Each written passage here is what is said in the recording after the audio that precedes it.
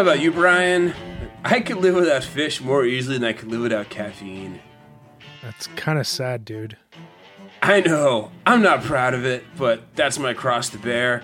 There's literal film over my brain until I have that first cup in the morning, usually followed by 4 other cups throughout the day. It's not a cheap hobby. Well, can I share some good news with you? Please do. This is where Grady's Cold Brew comes in. Order online and get their famous New Orleans-styled iced coffee delivered straight to your door. Just add water to their all-in-one kit. You get 36 servings of cold brew for less than $1 a cup. So what you're saying is that Grady's will end up saving me a ton of money, but also a ton of time? I won't have to socially distance in line at the coffee shop because Grady's really dispenses directly from my fridge. Already cold and completely customizable for my perfect cup.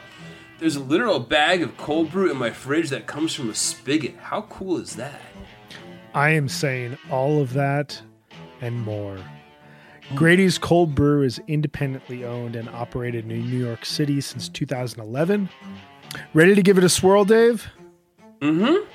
We'll get 20% off your first order at Grady'sColdBrew.com. That's Grady'sColdBrew.com with promo code BTP20.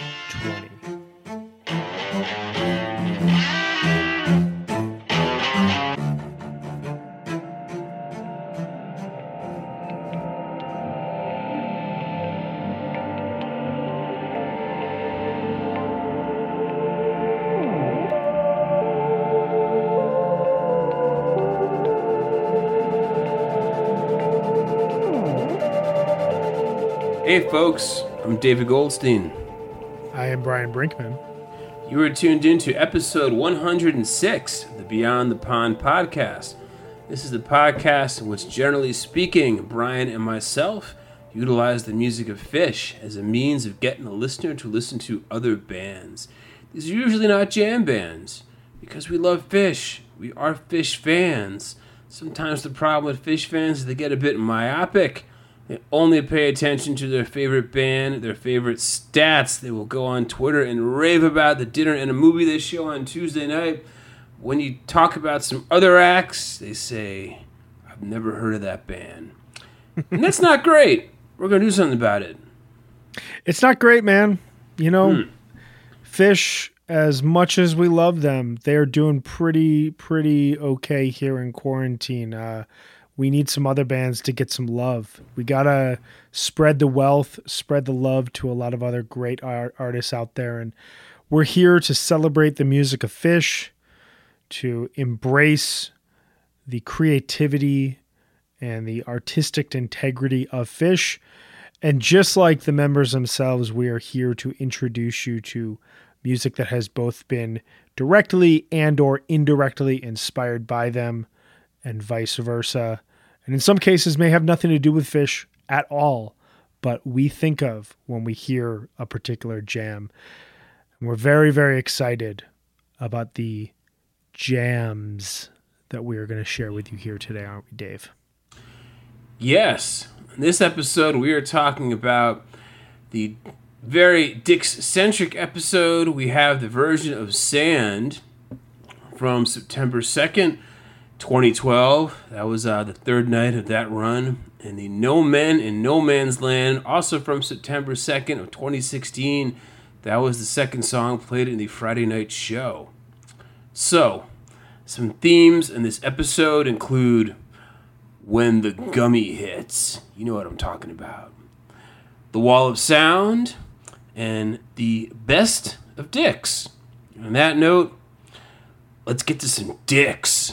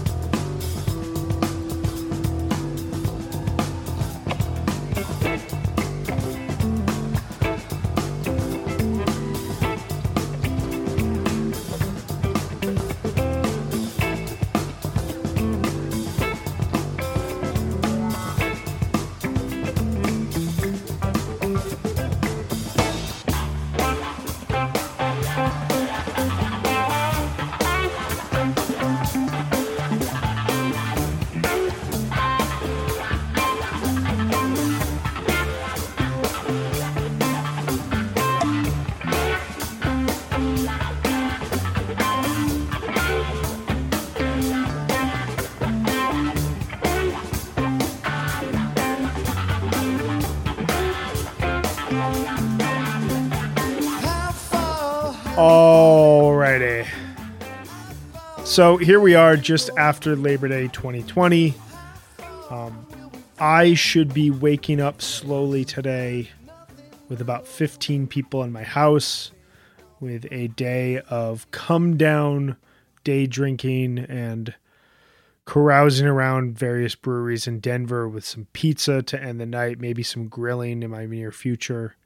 I shouldn't be returning back to work until Thursday at the earliest because I should be coming off of the best weekend of the entire year. And it's been taken from me. And that is Dick's. And we are here to celebrate Dick's. The first year since 2010 that we don't have a fish run at Dick's. Well, we all have our very own Dick's traditions. My tradition is, I think every year, other than 2011, we've been at my parents' house in Connecticut during Dick's weekend, celebrating the long weekend. So I would just go into my basement, my childhood basement. There's like some lazy boy chairs. I'd crack a beer. I'd put my legs up while the rest of my family falls asleep upstairs because it's on the West Coast. And I just watch Dick's in my parents' basement and love it. Sometimes my wife comes down. She always passes out on the couch. That's fine. But it will probably still be at my parents' over Labor Day weekend, but there won't be any Dick's to watch unless I go to YouTube and dial it up, which I probably end up doing. I will probably too. Yeah. But for the time being, to help you guys kind of heal your wounds and your sadness of no fish Dick's this year, we wanted to talk about unquestionably two of the best jams and two of the best runs of Dick's over the last 10 years. So kicking things off, we're going to talk here first about the Sand from September 2nd, 2012. Why are we talking about this? Well, it's no secret that the second Dick's annual weekend of the 2010s, being 8/31 to 9/2/2012, was a critical turning point in 3.0 and is still one of the best runs the band has embarked on in 3.0, let alone, I would say, their entire career. Following two shows with major jamming, the levels of which we hadn't heard from the band in nearly a decade, the band would take the stage for their final set and delivered a perfect hour of music. Kicking things off with the deepest take on Sand since June 7th, 2009, the September 2nd, 2012 Sand showcased the space the band had been growing with since August 2010, with a newfound approach to cubist jamming, which allowed them to weave different ideas in and out of each other, thus allowing them to color different musical segments before building to a resounding peak. Influencing their overall approach to jamming for the next 5 years, the weekend and the Sand itself was a critical turning point as the band continued to grow from their return in 2009. So, following 11 minutes or so of really deep Sand grooves as they're making their way back to the Sand coda before concluding the song, Trey, he's got some sirens. So he signals the sirens, creates some space, and then they start to display a patience that they could really so rarely achieve in early 3.0. Like we said, this weekend kind of marks a turning point. Mike enters with a bass line that sounds drawn from the Kuiper belt, to which Page responds on the Fender Rhodes, and then the band enters a jamming space that kind of feels plucked out of 1998, or even if they're doing kind of like almost like a take an I Am Hydrogen. It's great call. Yeah, it's a true Bliss jam. It displays a creativity, clear communication, and adventurous, which directly bled into New Year's 2012, the Tahoe Tweezer, and the peak jamming in fall of 2013.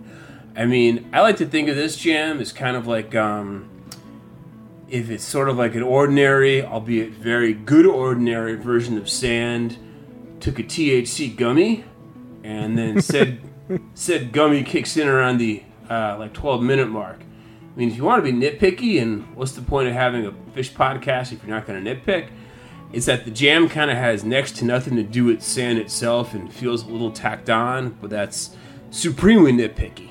So, I mean, you go from an awesome Sand to kind of like happily snorkeling in a coral reef with like friendly clownfish and eels. Maybe the eel gives you a high five. It's like sitting on your couch thinking, I don't feel that different. And the next thing you know, you watch 5 episodes of Broad City. I mean, it's it's indicative of the huge zone that Fish was in this Dick's weekend. I mean, it wasn't enough to just play a hot sand. They had to take that shit to the next level, and they did. Yeah, and the other notable thing, and I totally agree. I mean, there's a clear out for the band, and I think that they were thinking about coming back into the song, and then Trey hit those sirens, and it just went off from there. But this song concludes with this massive peak, which draws such a straight line to the Baker's Dozen. It sounds 5 years ahead of its time in all actuality. I mean, it's one of the most impressive and groundbreaking jams of the entire era, not to mention the segue as they come down from the peak. You think that they're concluding Sand. Mike hits the bass line at like 23 minutes, but they just draw that right into Ghost. It's really incredible. Yeah. So like we said, this was a very clear turning point. I mean, there were big jams in 3.0 prior to this, the Sand from June 7th, 2009. As we mentioned, I think that's really the only comparable version of Sand to this. But the 11/28/09, the very celebrated, rightly so, Seven Below and Ghost, both followed a similar trajectory. But aside from that, it really took this jam to launch Fish into these very structured but also open and creative 20-plus minute jams that we're going to kind of talk about some of the comparable versions that came out of this. So kicking it off, the very next show, December 28th, 2012 at Madison Square Garden, Fish opened up the New Year's Eve run second set with a 20-minute tweezer, C major bliss peak, excellent tweezer. I remember I was in MSG. I saw every Fish show from Dick's through MSG in 2012, and I turned to my brother during the tweezer and said, "This is what Dick's felt like. Like, this is what it sounded like to be in at Commerce City that weekend." A year later, the October 29th, 2013, Down with the Z's from Reading, Allman's Joyous, Down with the Z's, and another jam from fall 2013, the Under Pressure Twist from November 1st, 2013. Some others we have, of course, August 12th of 2015 from The Man, Recent Dinner and a Movie, incredible 2-set show. That twist also has kind of like a similar underwater feel at one point. We got January 2nd of 2016. That's being the 4th night of the holiday run, which bled into 2016.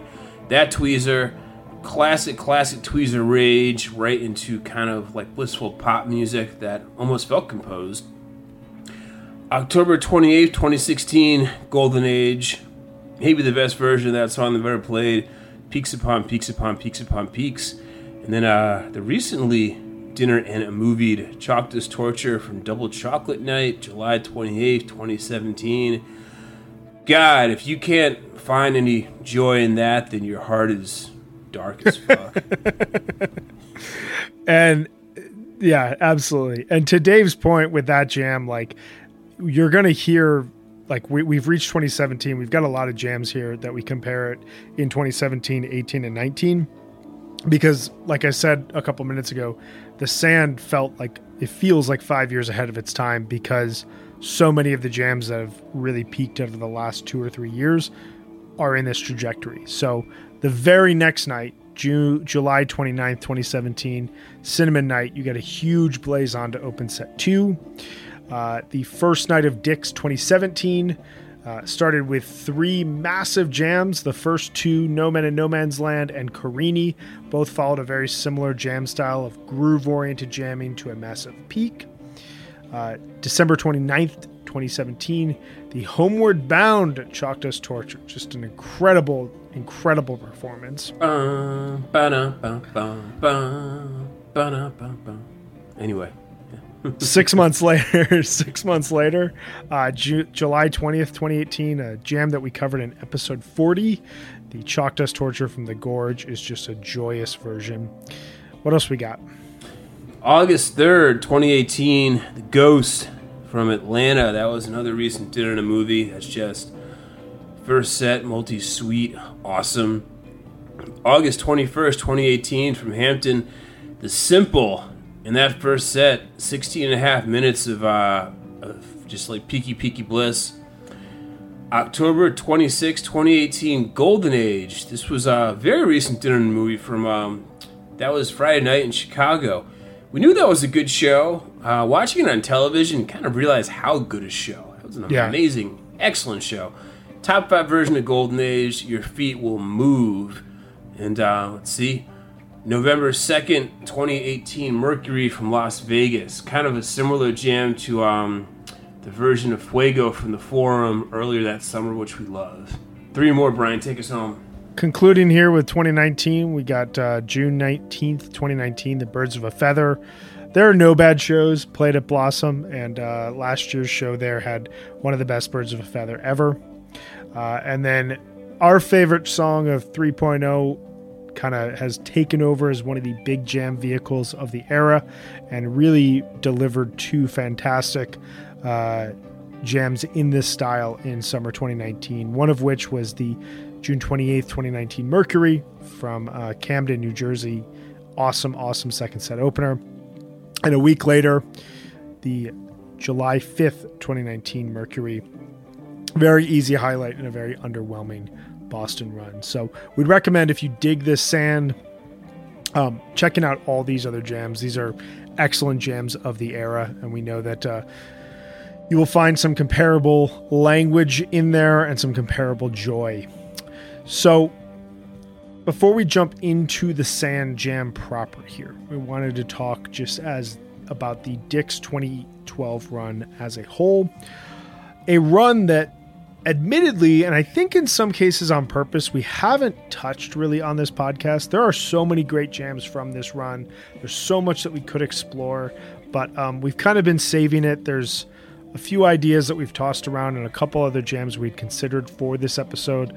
But ultimately, we wanted to give tribute to what was one of, if not the most important run in 3.0. So, stepping back 1 year earlier, when Phish began their first Dick's run in 2011, I remember they were openly mocked as these being this like faux Grateful Dead stadium run in a shitty suburb of Denver.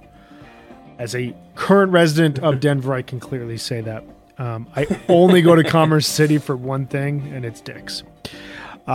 Throughout the lengthy summer tour of 2011, which included 3-night runs over Memorial Day, 4th of July, and here Labor Day, the first Dick's run kind of felt like something of an afterthought, especially after excellent runs at Bethel, Watkins Glen, and UIC. Going into it, it really kind of felt like bonus Phish in a way that Mexico does nowadays. And I recall, like, I didn't even purchase the webcast until like 30 minutes beforehand. I happened to have that Friday night off, and I was just like, okay, I'll watch the Phish show tonight. I was kind of, honestly, and I don't come at me with your hate mail, but like, I was ready for just like summer tour to be over and start getting on with my fall. It didn't seem like an essential thing at the time for me. The band showed up in a way that essentially rewrote their 3.0 story and pushed them to experiment regularly. I mean, that first Dick's run, you go back and listen to those shows, every one of them is extremely hot. It's not as groundbreaking as 2012. It's not as, high octane as 2016, but it's a great run, and it really set the table for what Phish was going to do going forward. What began as experimentation and setlist gimmickry has since grown into an annual celebration that feels like a marking point for where Phish is at in their current year, as well as the closing of a particular chapter in an era. It's my favorite weekend of the entire year. I mean, there's really few guarantees in Phish life, except that Friday Night Dick's is always awesome. Phish love Dick's. I mean, I have no idea if that was designed to be a tradition at first, but it certainly turned out that way. I mean, like I was saying earlier, I've never been to Dick's because it's far from the East Coast, and I've got 2 kids, but we usually visit my parents that weekend, so my tradition is to stream at my parents' basement, which has a large couch and a treadmill and a sizable collection of instructional golf and skiing VHS tapes in the late 80s and early 90s. So, often Dick's kind of offers a review of the year at large, kind of in the same way that the New Year's run tends to, especially in years when there's no fall tour. The band kind of uses Dick's as a way to cap off the summer, review their best hits while hinting at the way forward, and, sends you off happily. And nowhere was this better and more apparent than in the 2012 version of Dick's. No, not at all. I mean, it's incredible. So in terms of breaking down the shows here really quickly, so August 31st is the famed Fuck Your Face show. I would say still to this point, 8 years later, it is easily the best and most important show of 3.0. It is my favorite show I've ever seen Phish play out of 75. You just get this incredible combination of set listing and jamming that changes everything for what the band could do going forward. And it was not so much that the band played a show like this afterwards. It was simply that this almost like freed them from whatever limitations there were prior. There were still roadblocks to overcome. There were still challenges that they had faced ahead of, or they were facing ahead of themselves. But there's a clear line from this show to fall 2013, summer 2015, the Baker's Dozen, so on and so forth. You get incredible jams, all of which are required listening, I should say, but I recommend to everyone to hear, even if you've heard it before, of Carini, Undermined, Runaway Jim, Farmhouse, and Chalk Dust Torture. It's just, it's an incredible show. So September 1st, No Sophomore Slump. This is incredible follow-up. They open the show with Antelope. You get a Tweezer and a Fluffhead in the first quarter. Big Golden Age into Caspian with a jam. But you can't talk about September 1st, 2012 without talking about The Light, a.k.a. Dick's Light. Anybody who takes Phish seriously knows what you're talking about when you say Dick's Light. Some folks say this is the best Phish jam to date. It's not mine. It's not my... I'm saying it's not my favorite, but I won't think you're crazy either if you think so. It never feels forced. Lots of parts. It peaks ridiculously high, like a stanky Viola Lee blues jam. It's just, it earns every bit of the Trey Wankery, which comes in like the last 5 minutes. It's fucking incredible. I never really drew the connection of Viola Lee, but it's so true that like that peaking jam at the end there. It's incredible. It feels like 60s psychedelic dead. It's wild. Yeah.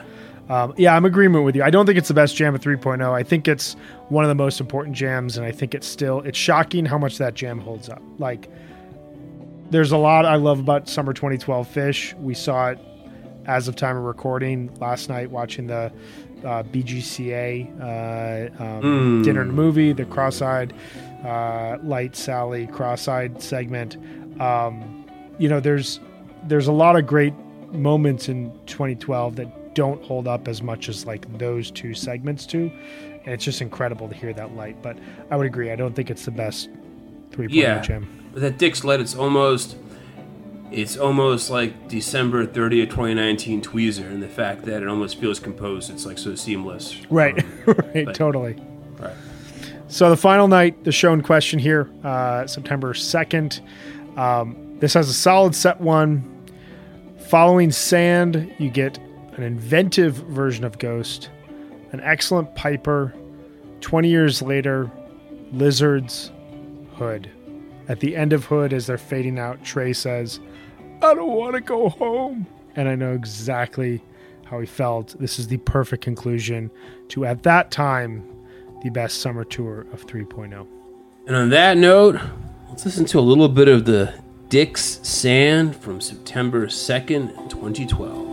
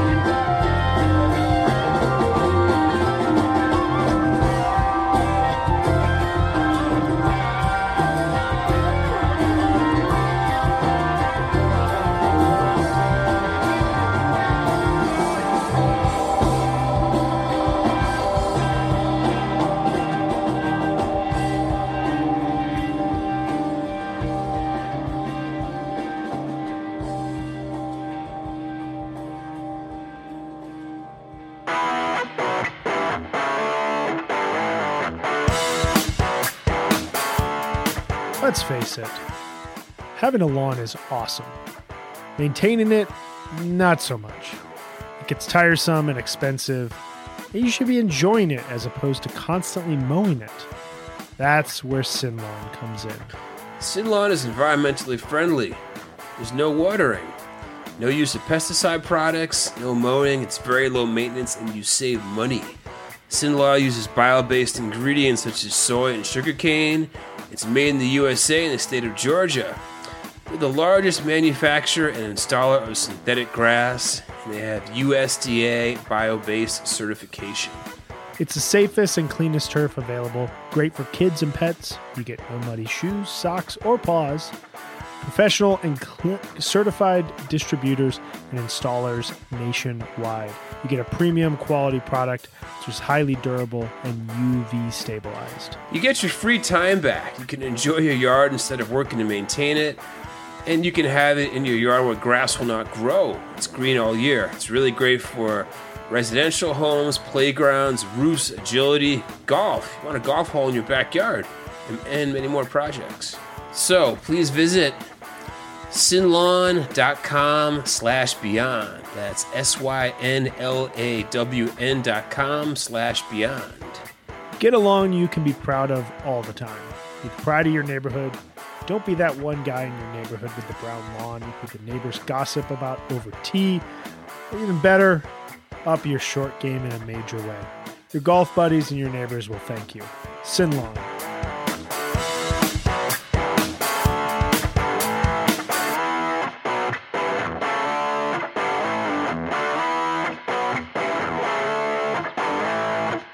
All right. You guys feeling those gummies? I am. I know I am. Man, what a sand. So, segment one, before we jump into the No Man's a little bit later, the sand gummies. When the gummies hit. It's always a good time.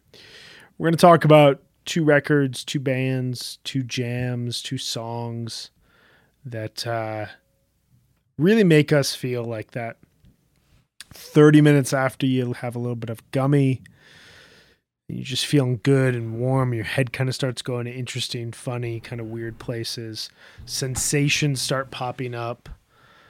And we're going to do that here with 2 bands, 2 records that we think you guys would greatly enjoy and really connect kind of to this larger feeling we're talking about here with the sand.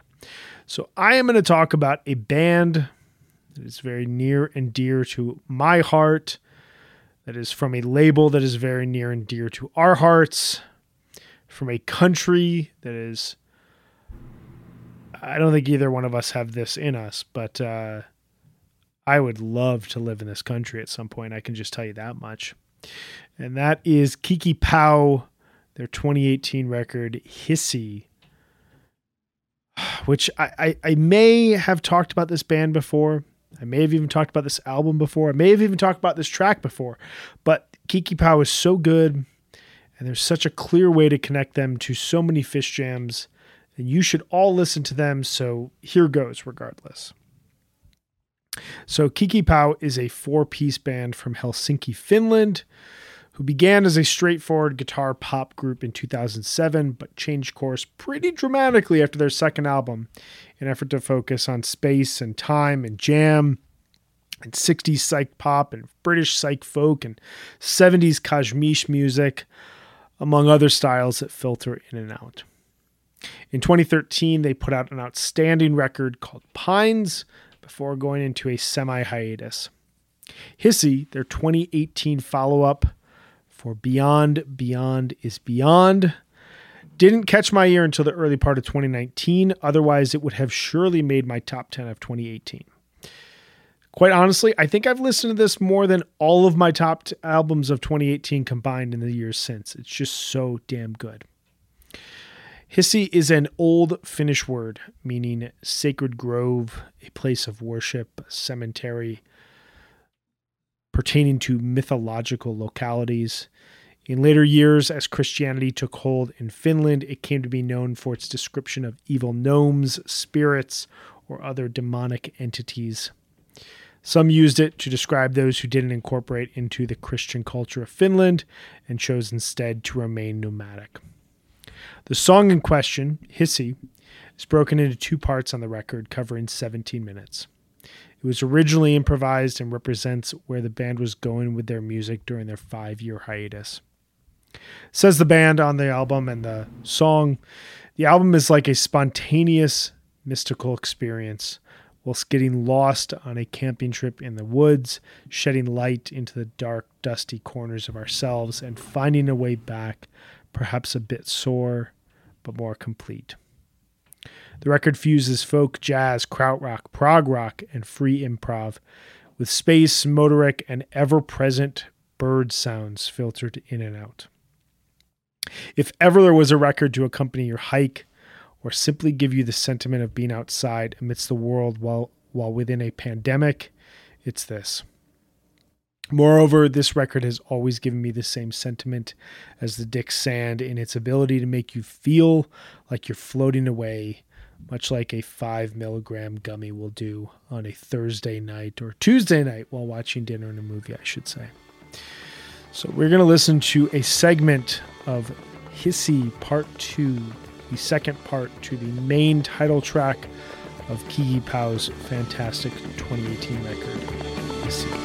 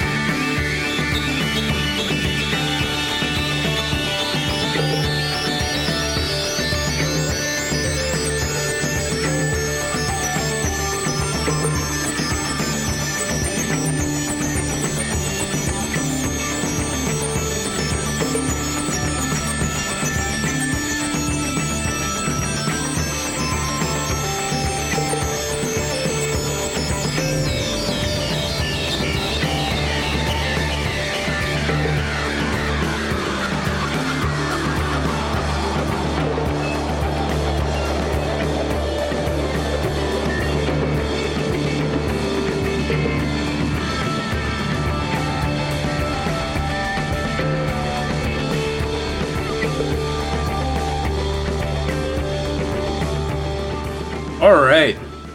I concur with Brian that Kiki Pau record is a fantastic album. Have it on vinyl, pull it out quite often.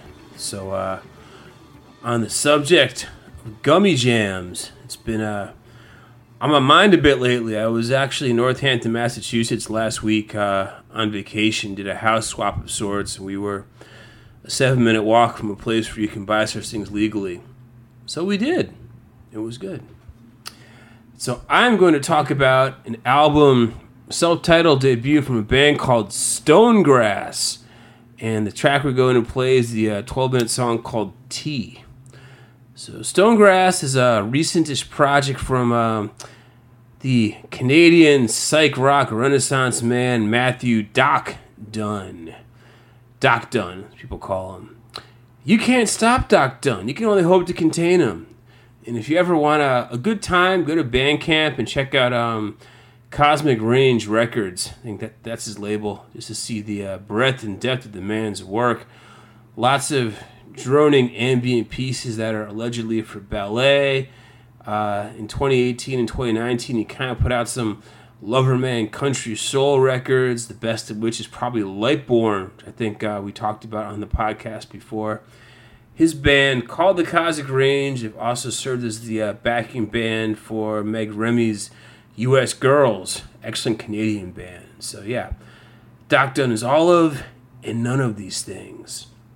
So Stonegrass, it's a project with fellow space traveler Jay Anderson, who plays drums. I think Dunn plays the bass, guitar, flute, and organ. Name of some very stonerific psych rock. Kind of what I get from this album is most evocative of the freakiness of the original P-Funk guitarist Eddie Hazel, who really, I think, was every bit the innovator that Jimi Hendrix was. And if you need proof of that, listen to the title track off of the incredibly classic P-Funk album, Maggot Brain. It's really something else. It's just a lot of really hot music, psychedelic instrumentals that kind of flow like lava. And Doc Dunn is really good at making music that kind of sounds like a lava lamp looks. You see these little tiny globules going in and out of hot psychedelic music. Plus, the album has awesome artwork from Daryl Norson. It's a bearded guy lying on his back inside of someone else's head, so you know that's a good sign. And this really is an excellent record for lying on your couch, preferably when your wife is not home, because if she's like mine, she'll say, "What the hell is that? Turn it off." Good record for lying on your couch and contemplating what it all means. So, let's listen to the song Tea from Stonegrass.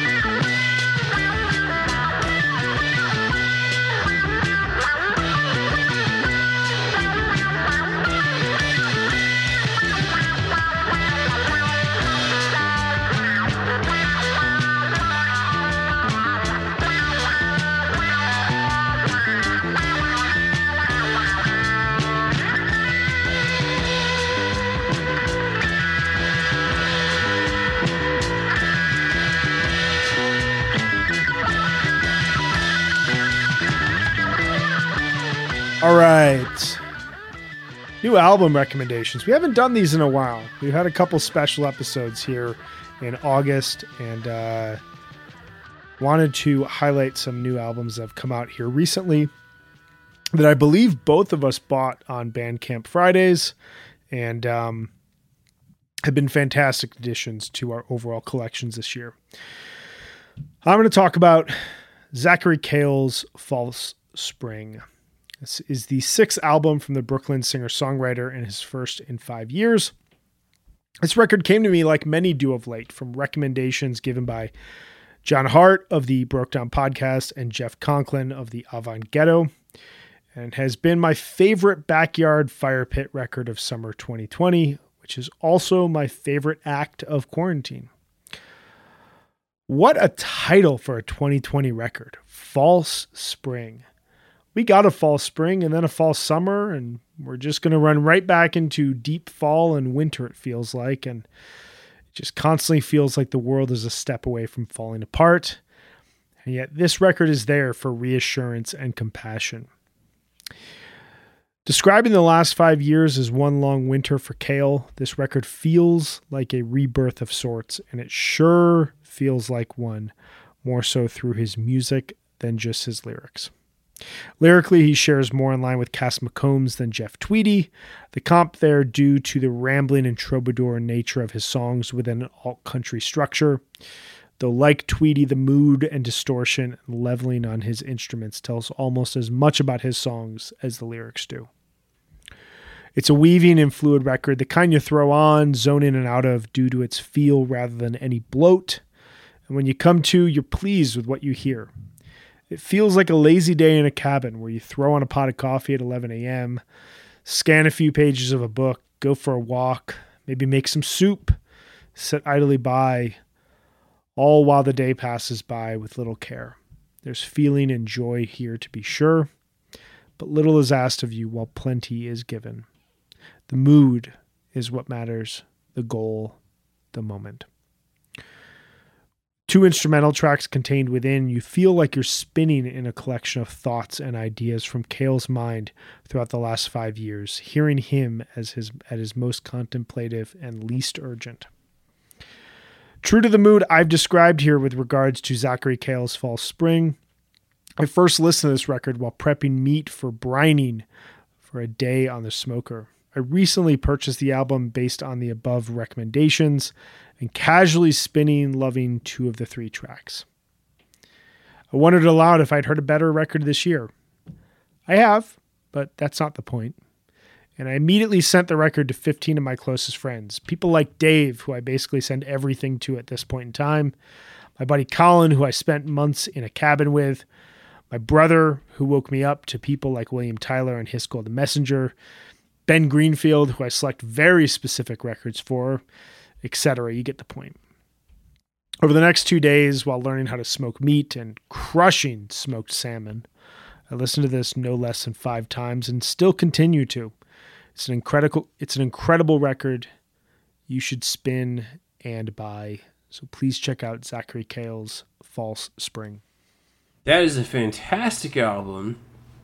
I'm going to talk about a compilation record on Bandcamp. This is called The Storehouse Presents. It's a compilation I believe is exclusive to Bandcamp. So The Storehouse, for what I've been read in the liners of this, it's a multi-purpose space in the rural town of Galion, Michigan, and it's owned by Penny Duff and Michael Slabik, in addition to running a catering and private chef space out of it, I guess, beginning in 2007.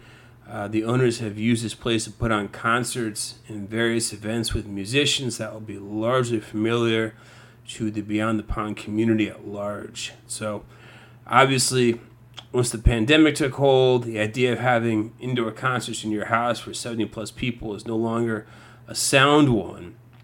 So the owners elected to put together this compilation in which the proceeds will go directly to the musicians and the Music Maker Relief Foundation. And really, like, the lineup on this compilation kind of reads like Beyond the Pond Fantasy Camp. It's Steve Gunn and William Tyler, Meg Baird covering the Grateful Dead, $75 Bill, Joan Shelley, National Information Society. I mean, you see what I'm getting at. Like, there's live performances, there's rehearsals, there's some studio tracks. Often these types of kind of somewhat quickly assembled Bandcamp compilations kind of contain odds and sods that barely qualify as barrel scrapings. That's not the case here. I mean, each of these songs ends up being fantastic and worthy of any of the artist's official releases. It's really an embarrassment of riches, and given that the money goes directly to the musicians and a good charity, this is something anybody who likes this podcast should really check out. It's I've just been putting it on frequently and kind of marveling at the goodness within. So go to Bandcamp, check out The Storehouse Presents compilation.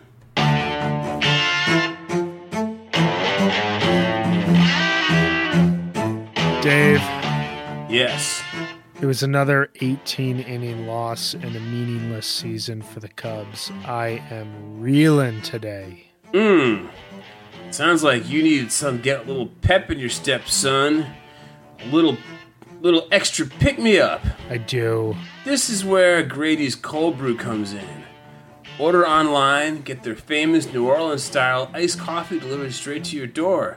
Just add water to their all-in-one kit and get 36 servings of cold brew for less than $1 a cup. So wait, what you're saying is that Grady's is going to end up saving me a ton of money and also time. I'm not going to have to socially distance in coffee shop lines because Grady's dispenses directly from my fridge, already cold and completely customizable for my perfect cup. There's a literal bag of cold brew in my fridge that comes with a spigot. Do I get a division win this year? That remains to be seen, but there most certainly is a bag of coffee with a spigot in your fridge. Furthermore, Grady's Cold Brew is independently owned and operated in New York City since 2011. Ready to give it a swirl? Get 20% off your first order at Grady'sColdBrew.com with promo code BTP20.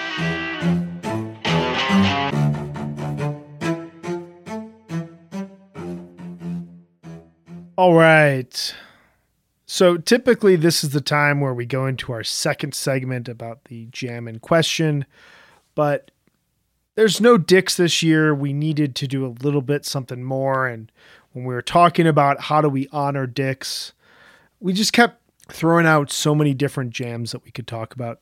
And we realized there's more than one Dicks run to focus on, and there's more than one Killer Dicks jam. So here we are focusing on a wild wall of sound, No Man in No Man's Land, from September 2nd, 2016. So why are we talking about this? Well, following a lackluster summer tour, Dave and I, we agree on a lot of things. There are some things that we disagree on. One thing that we are staunchly in agreement on is that summer 2016 was the worst tour of 3.0. It is just awful, isn't it? Yeah. Let's not mince words, though. Not without its highlights, summer tour 2016 was not awesome. And I mean, coming off of the well-oiled Trey mastery of 2015, at times it was downright concerning. I mean, seriously, what do you remember as being awesome from summer of 2016? A Mike's Groove with Tide Turns and Devotion to a Dream like in Portland, Maine? How about the second set of Philly, June 29th, that proceeded to go Meat Stick, The Line, Tide Turns, backwards down the number line. And then there was that weird tick where they did these like faux widespread panic like drum jams where they all like started playing percussion. No. No.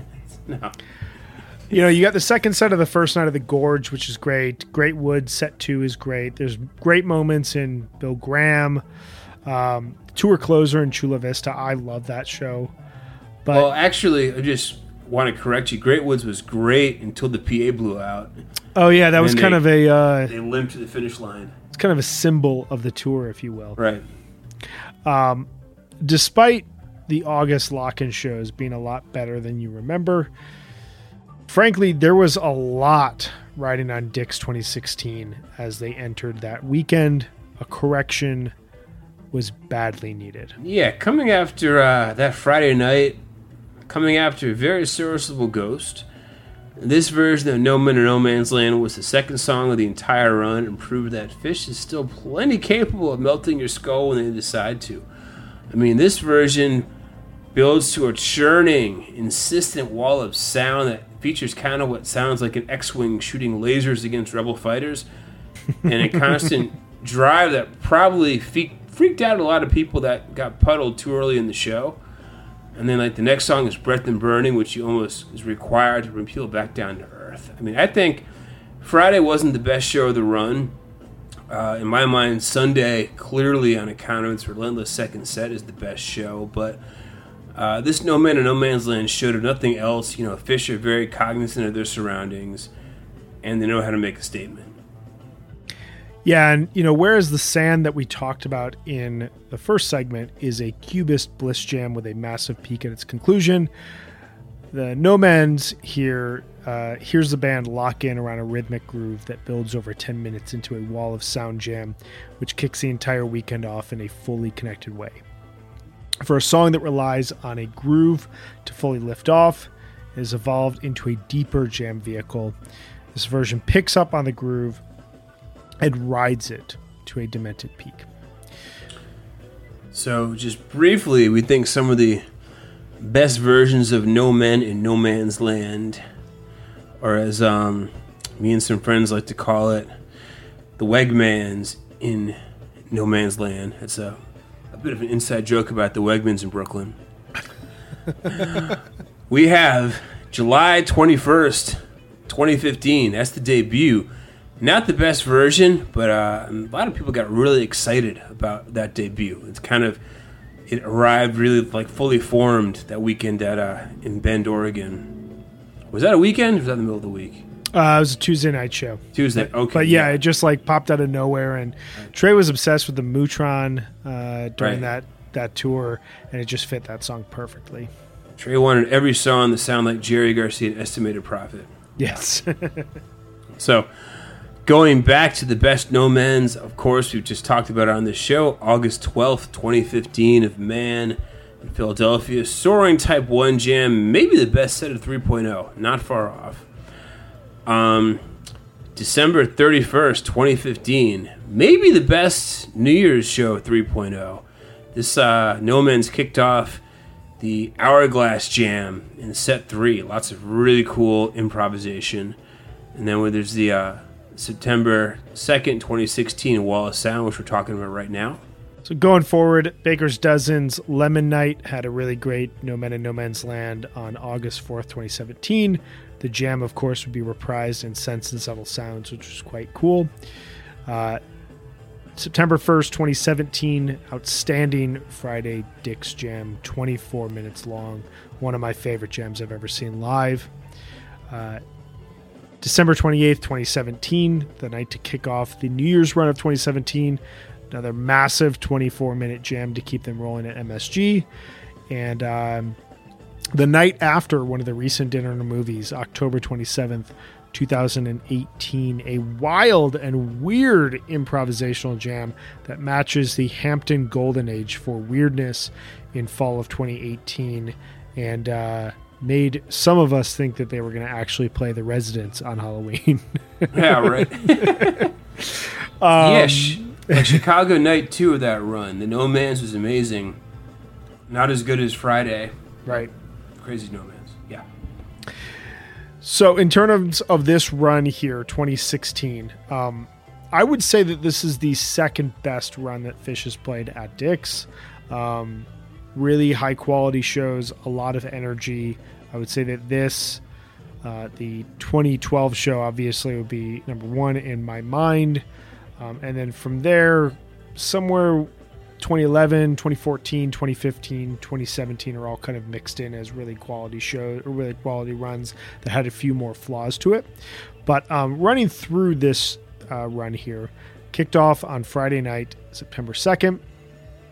We got the second Dick's run to open up with a Ghost, the other one being 2013.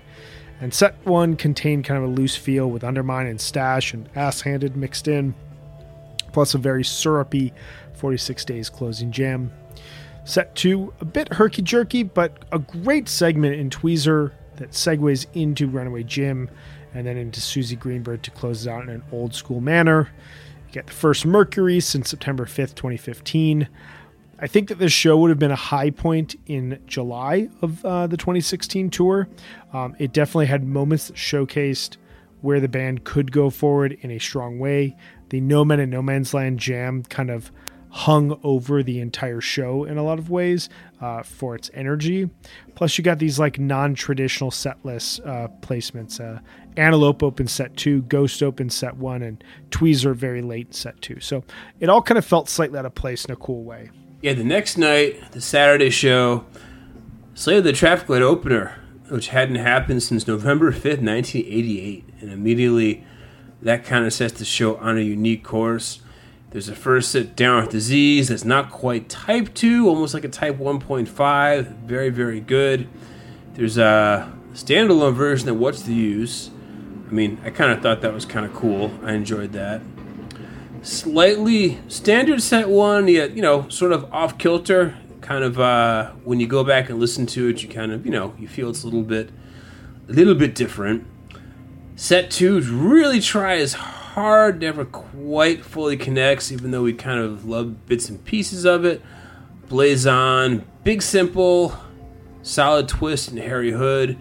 And then there's the interesting Squirming Coil encore, because obviously Page usually is the one to bring it out, but this time Mike does with an honest-to-God bass solo. You don't get a lot of standalone bass solos in Phish shows, and it's really cool. Yeah, it's a cool way to close it out. There's nothing really like gimmickry about it. It feels pretty natural when they all walk off the stage and Mike just gets to close out the night, and huge cheers from the crowd. It was a cool moment. And then closing out the summer tour, closing out the Dix run, September 4th, Sunday night. Of every show played in summer 2016, this is the one where fans were able to take a deep breath and relax, knowing that everything would be okay. In short, this show rules. Other than the Moment Dance. Oh yeah, the Moment Dance has like a weird flub in it, doesn't it? Yeah, it's got like a flub, and you see in the video Trey has his hand saying like, "Take it down, guys, take it down." Other than that, though, you got a show.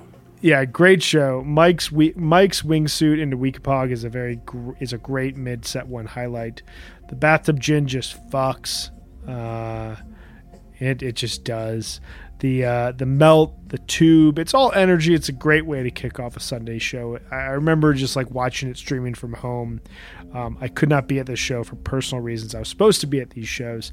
Watching it at home, I was just like, that entire stadium looks like it's going to collapse at the end of Character Zero. It's just not like crazy bust outs, not crazy jams, just like all out energy that everybody loved. Second set of this show, one massive segment of music, which I watched in my parents' basement with my feet up on a recliner. Just like gorgeous 20-minute Cross-Eyed and Painless into Steam, into Piper, which actually had a cool drum segment. Usually when every member of Phish played the drums in 2016, I'd be like, you guys think this is cool? It's not. This was actually really cool. Yeah, this one worked. I love the Cross-Eyed. The jam in Cross-Eyed is just gorgeous. Trey sounds really good. You get a huge light into Lizards, and then you close down the set with First Tube and a Walls of the Cave encore. It's one of those sets that you press play at Cross-Eyed, and you don't let up. Everyone left this show and this run stoked for what was to come in the fall, and the band would clearly build off this to them. So, before we jump into the No Men's, we wanted to go through what we think are the best shows that Phish has played at Dick's. They have played, I believe, 10 runs there. If you've never been, I highly recommend making the trip out there. Even if you see a underwhelming run, or like not one of these like best runs that we've heard from the band, it's still such a joyous experience. You walk in, it's summertime, and you walk out and it's fall, and it feels so communal and celebratory and sad at the same time. I always feel so sad when I leave Dick's for the last time. But that said, the best Dick's shows according to Beyond the Pond. September 2nd, 2011, the first Dick's show, the S Show. Suskin Hotel. September 4th, 2011, the Sunday night show, the first year of Dick's. Excellent second set. Come Together, Ghost, Guy Forget. August 31st, 2012, the Fuck Your Face show. September 1st, 2012, the Dick's Light show. September 2nd, 2012, the Dick Sands show. I mean, just really, really great stuff. What else do we got? Got August 30th of 2014. That was the Dick Simple. That's just like watching the inner workings of a grandfather clock. That thing just goes. We've got September 6th of 2015. September 4th of 2016. That was the show we had just discussed. That was night 3 of the 2016 Dick's run. September 1st of 2017. That was the first show coming off the Baker's Dozen. That has a second set that's just... it's like an album. It's a piece unto itself. It's totally great. Good point. Good call. August 31st, 2018. Friday night, Dick's 2018. One of my favorite shows I've ever seen. First show after Curveball was canceled. Harry Hood in the second slot. Ghost into Cross-Eyed. Huge Karinian light in set 2. And then August 31st, 2019. I think that this is potentially an unpopular pick. I apologize. But I would argue from Ghost through, I believe it's Set Your Soul Free in the second set.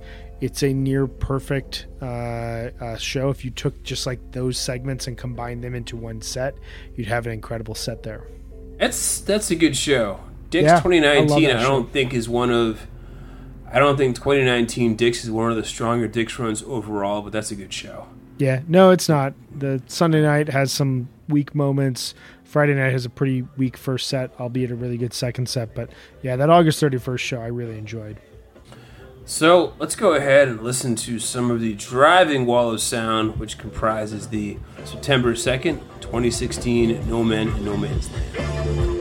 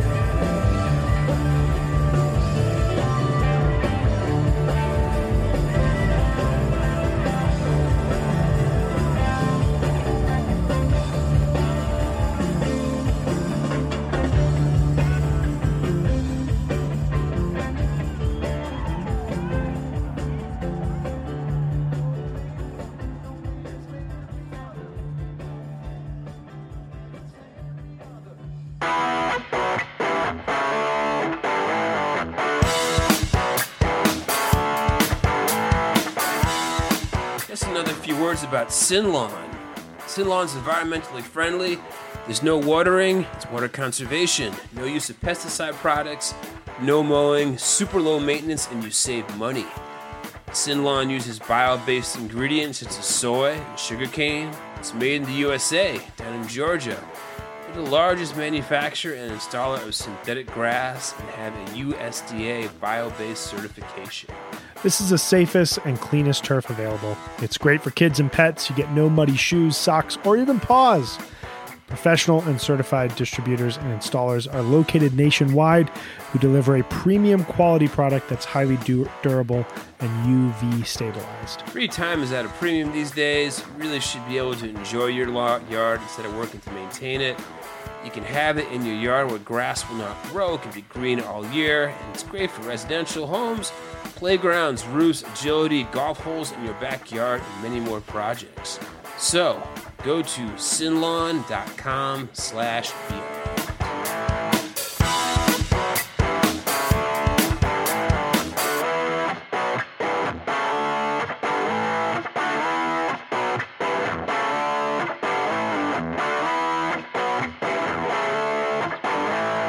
All right. What a jam. Just a wall of noise and insanity. So we're going to talk about walls of sound here in segment 2. And to kick things off, I'm going to talk about one of my favorite bands of the last 10 years. I've discussed them before, but they will forever deserve my and your attention. The greatest late night noise trio from Cleveland, Ohio, Emeralds. I mean, this band thankfully released their entire catalog on Bandcamp back on the very first Friday Artists Receive All Your Money Friday in May 2020, which feels like 17 years ago at this point.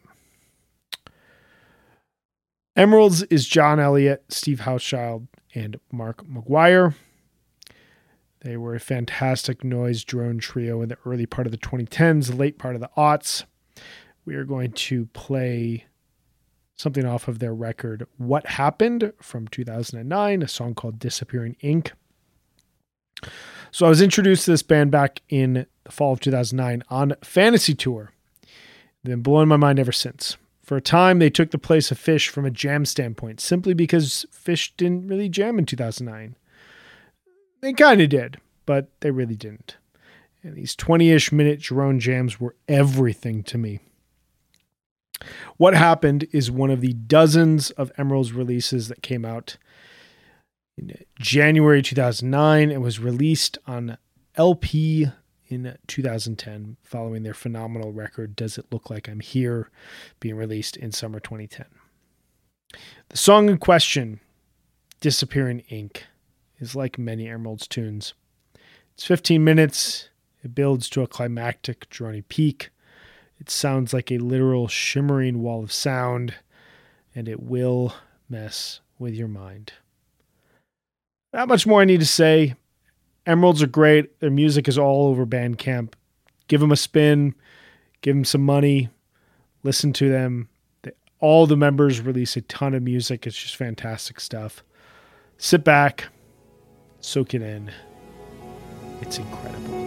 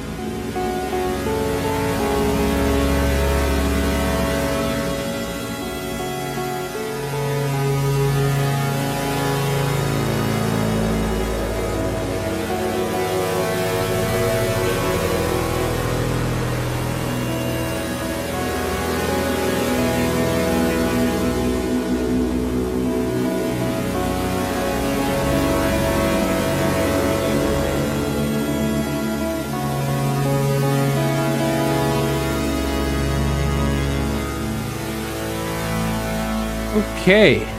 Thank you, Brian. I have to get some more emeralds up in my life. I know you've featured some Mark McGuire on the podcast, which I've liked quite a bit. So I need to get back into some emeralds.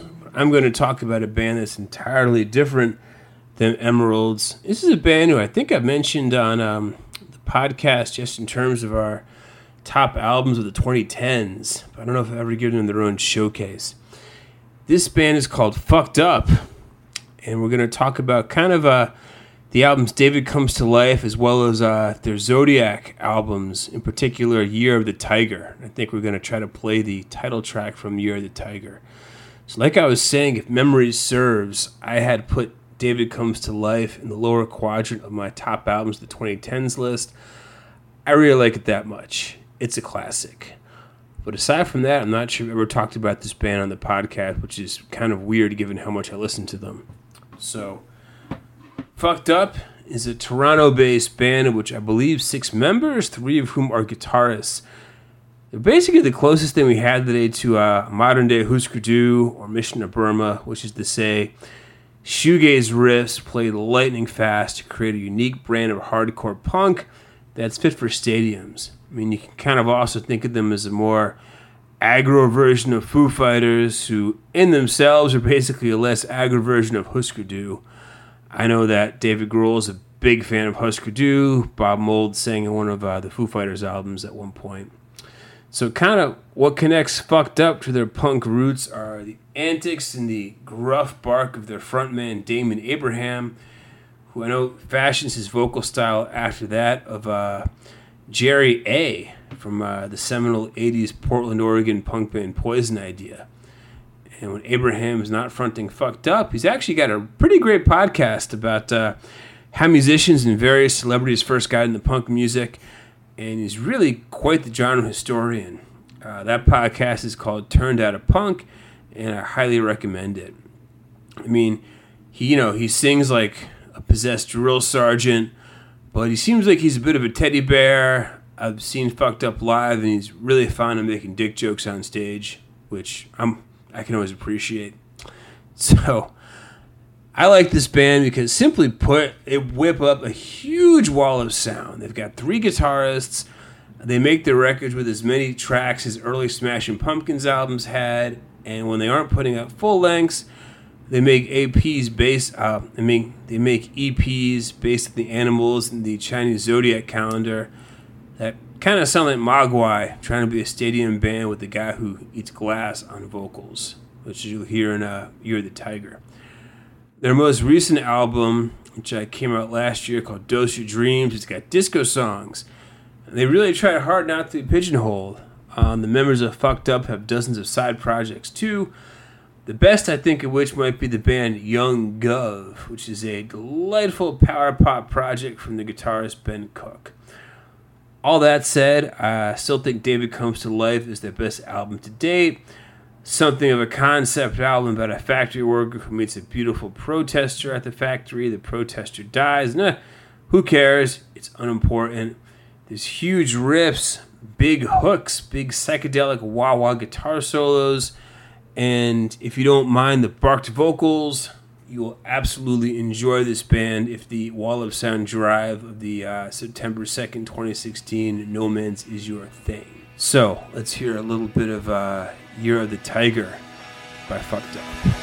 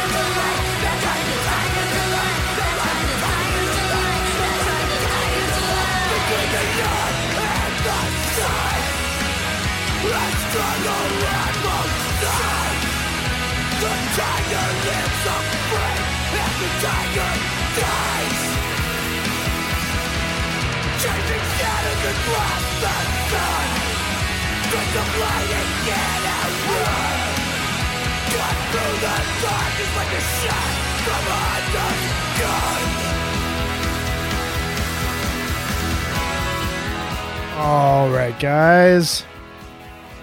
Thank you for hanging with us here in episode 106, where we tried to replace in some ways the joy of a Fish Dicks run. I so hope that we get a chance to do it in 2021. The way that we are handling things, it almost looks impossible, but I am hoping that significant things will change over the next, say, 8 months. How about that?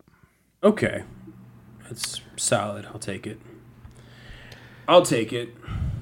So, in effort to do so, we covered 2 of the best jams that have ever been produced at Dick's throughout the 2010s runs at Dick's Sporting Goods Up Arena, Dick's Sporting Goods Park. I don't know what Dick's Sporting Goods. Dick's is what we know of it as in Commerce City, Colorado.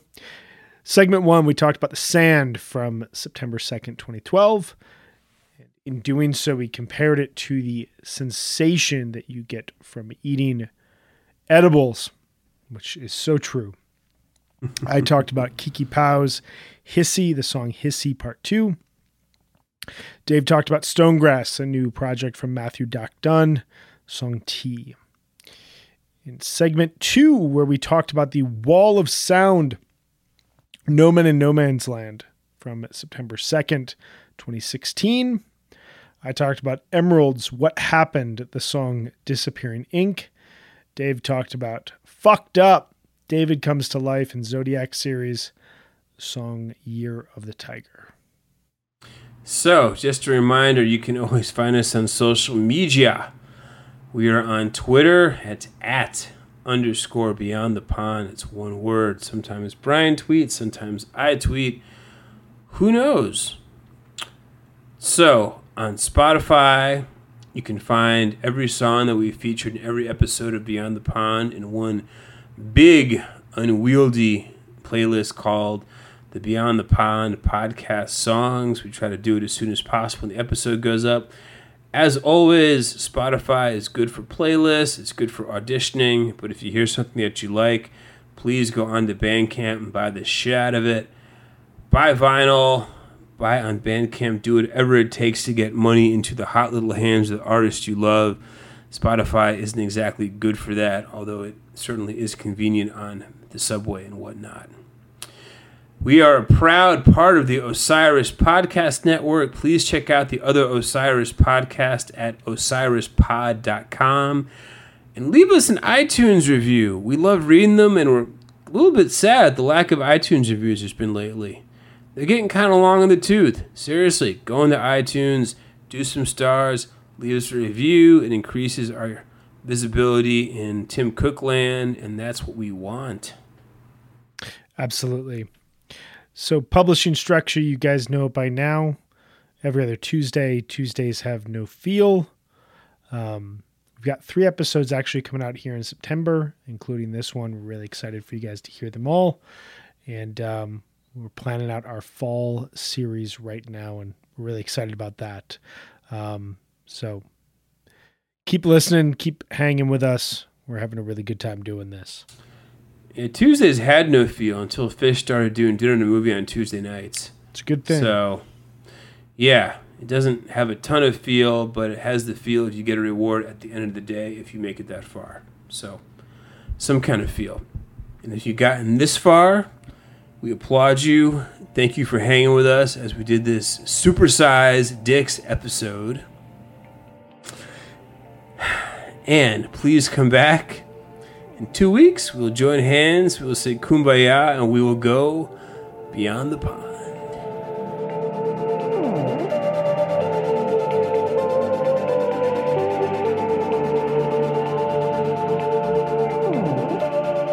Beyond the Pond podcast is part of Osiris Media. It is co-hosted by David Goldstein and Brian Brinkman, and it is edited by Brian Brinkman.